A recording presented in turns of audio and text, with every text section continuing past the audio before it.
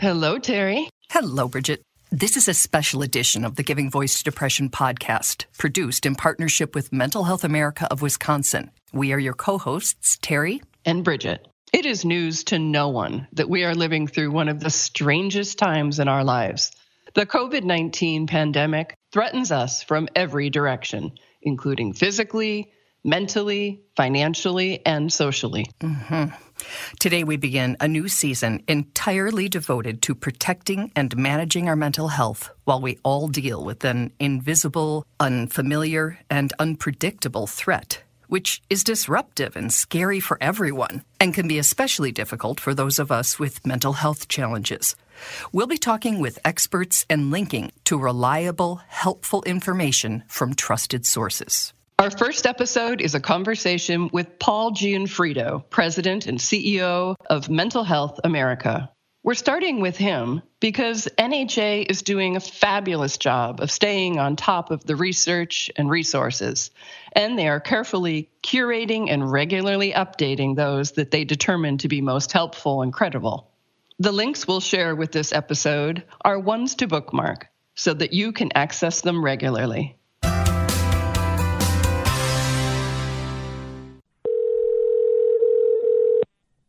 Hello. Is this Paul?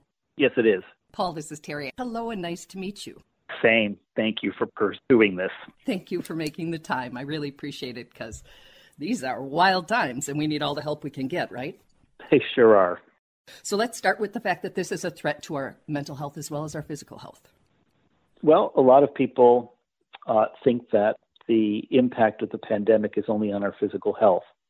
But what happens is that everybody is, of course, worried about the pandemic. And that's also very natural. And for most people, that worry will pass. But for some people, that worry will transform to anxiety. And severe clinical anxiety is a significant problem. So just as people who are at risk physically or compromised physically have to be more concerned about acquiring the virus, and we have to be concerned for them that we protect them from it, so too are people whose mental health is already compromised they are to be more susceptible to the mental health effects, and we need to take that into account and take the same kinds of protective measures for them. And what are some of those protective measures for both ourselves and the people we care about? Yeah, the first thing I think we all need to do is to take care of ourselves. And we're really the front line here. So just as we're trying to take care of our physical health, those of us who may be at risk need to be aware when we're dwelling on our worry and when our worry is beginning to overwhelm us. And it's relatively easy to take an online free mental health screen and understand whether or not the anxiety is deepening. In the same way we're checking on each other to make sure we're okay, Paul suggests reaching out to your friends and family members who you know have mental health concerns. Because the biggest issue here, he says, is the isolation we're facing. When we face that isolation, when we turn in on our worries, that's when things can get worse without an opportunity for them to get better. So the more we just check in on people and the more we take advantage of technology to reduce isolation, that really can be helpful. And that's really the kinds of things we all need to be doing for all of our friends, whether or not they have a pre-existing mental health condition. Are you noticing a change in the way people are responding to a check-in, and how are you? I think it's more acceptable for people to expect that they're going to get a "how are you" call from a friend. And I think that's really important. And what I try to tell people is if you typically check in by text, do it by phone. If you typically do it by phone, do it by video phone, because it's important that people hear the voice if they can and see the face if they can, because in the absence of being able to connect directly and touch the people who care about us, we can still be touched by seeing them and hearing them and knowing that they care about us. Is it possible to both accurately inform people about this situation and comfort them, or are those two things in conflict right now? I don't think we have much choice but to try to do both at once. We've got to be accurate in the information that we provide and the information that we get so that we can take proper protective measures for ourselves. But we also have to be optimistic and hopeful about the future at the same time, and recognize that what we're going through is a very difficult time. And the more we can look forward and think about those things and make plans for those things that will take us out of this particular time, it's a way to balance protecting ourselves in the present and taking care of ourselves for a better future. In a way, it's almost the opposite of what we normally do for anxiety, where we tell people to try to live more in the present, worry less about the future. In this instance, we sort of turn that paradigm on its head and say, we know you're worrying in the present, so think more about the positive aspects the future will bring. So the information out there, there's a lot of it. Some is accurate, some is not, and all can really contribute to big feelings that can worsen conditions like anxiety, depression, and OCD. And that's the reason we first reached out to you. The resources that Mental Health America has online are really comprehensive and will save us a lot of time from having to search around the web for information, where I find it really easy to go down the rabbit hole and see stuff that makes it even worse. What's important right now is to be able to find organizations that you've trusted in the past. We think a lot of people have trusted the mental health information that we put out. And we try, in terms of original content, to stick to what we know, the mental health information. Mm-hmm. Other organizations, even governmental organizations like the Centers for Disease Control and Prevention or the American Public Health Association on the private side, are really smart about pandemics and about the public health approaches to these and why we're doing what it is that we're doing. And we can rely on them as well. And I'm grateful for that, because I don't know some of the sources, including Shine, with whom you collaborated. So I'm really, as I say, grateful, and I suspect others will be, that I don't have to wonder if this is accurate because you've already screened it for me, you being MHA. Yeah, and as a result, we're stitching together a network of reliable sources of information and also reliable sources of support for people, because we know people are looking for information, but they're also looking for supports that they can make use of while they're alone in their homes, and also supports that will be available to them when they do have to venture out or venture beyond the either virtual walls of their home or actual walls of their home. Mm-hmm. A really cool thing on the MHA site are free screening tools for depression and anxiety. Not like those magazine tests that just say, yeah, you probably have it, but ones that, based on your answers, suggest customized resources to help you. Tell us about those. Yeah, I'm glad you asked that, because I'm really trying to recommend to people that the easiest way to monitor your worry is to take the anxiety screen. It's the same screen that clinicians would use. It's only 7 questions. The depression screen's only 9 questions. They're really easy, free, anonymous tools to use. And for every person who takes a mental health screen on our website, they get a customized result based on the screening that they took and the severity of the result that they get. So somebody who is at severe anxiety is going to get a set of customized resources that are going to find useful, because basically people who have taken that screen before them have found these particular resources and the answers to these particular questions to be most useful to them.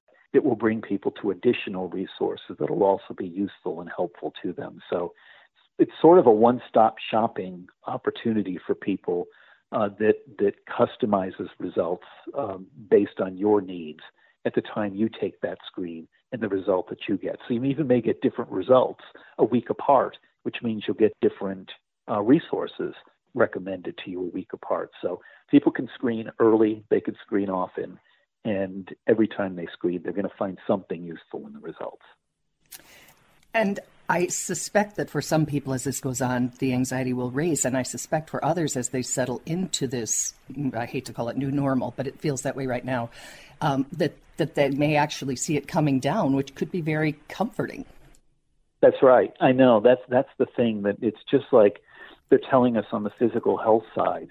If you get through the first 3 or 4 days, if you have the virus, then you may still have it for a couple of weeks, but you're going to start feeling better, each day, and nice. You'll know you're feeling better, and that'll be reassuring. The same thing can happen here. Your anxiety levels can begin to move down once you're monitoring it, once you're taking control of the things you can take control of, once you're relaxing in the ways and taking comfort in the ways you can take comfort. And that alone would be reassuring to people and can be extraordinarily helpful.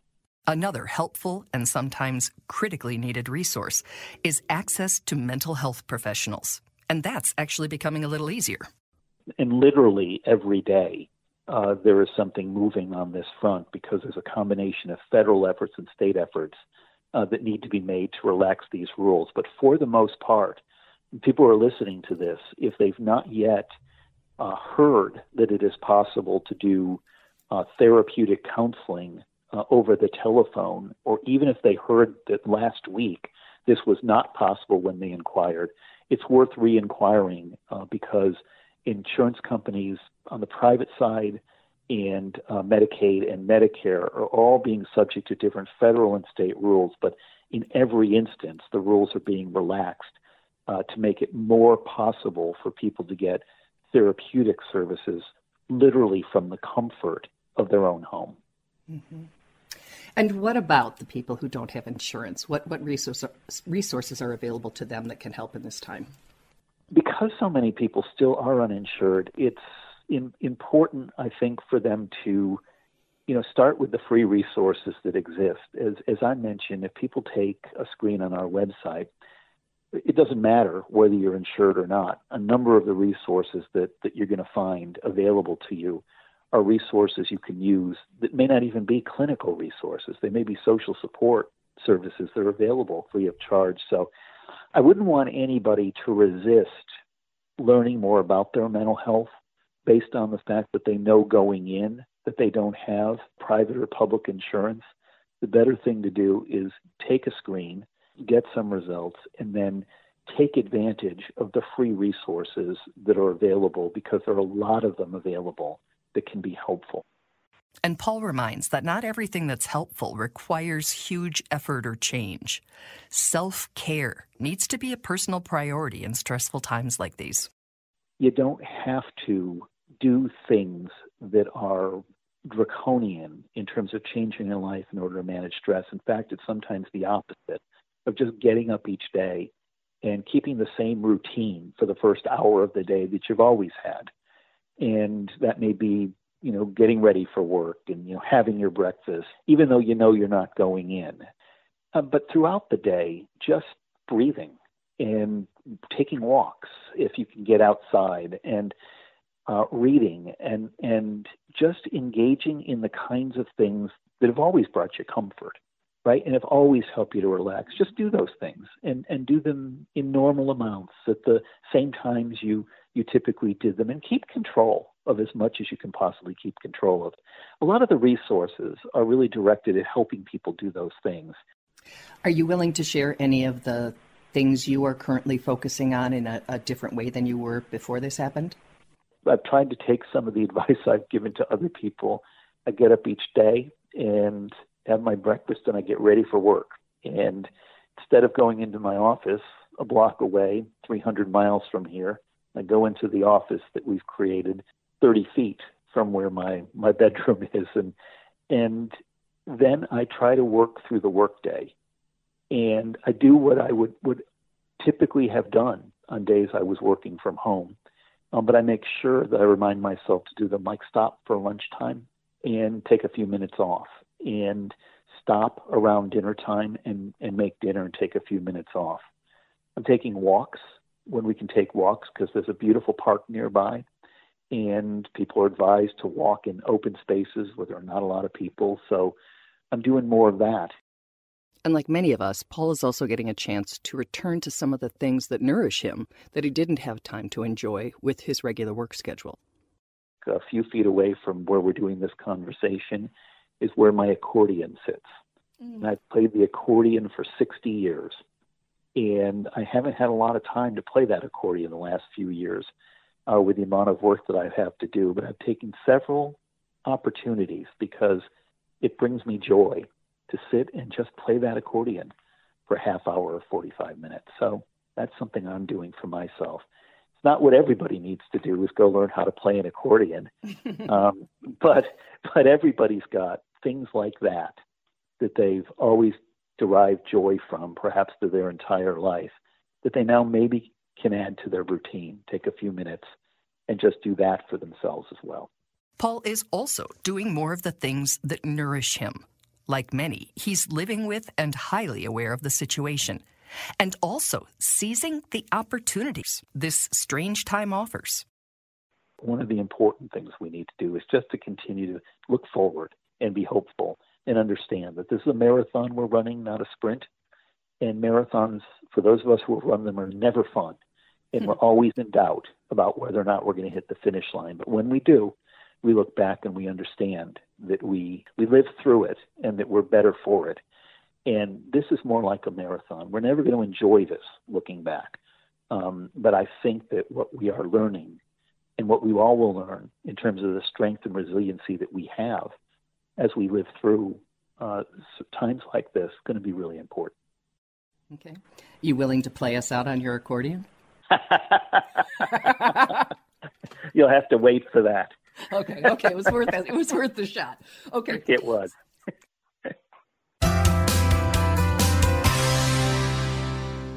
These are difficult times, so please give yourself permission to reach out for help if you need it. You are not alone.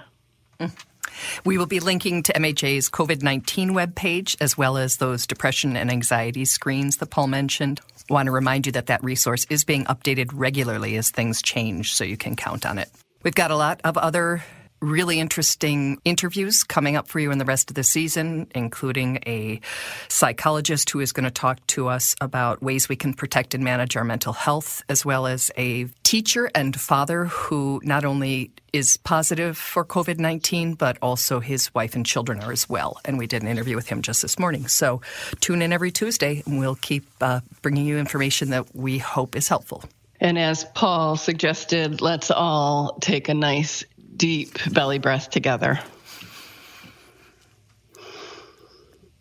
Be well. Be well.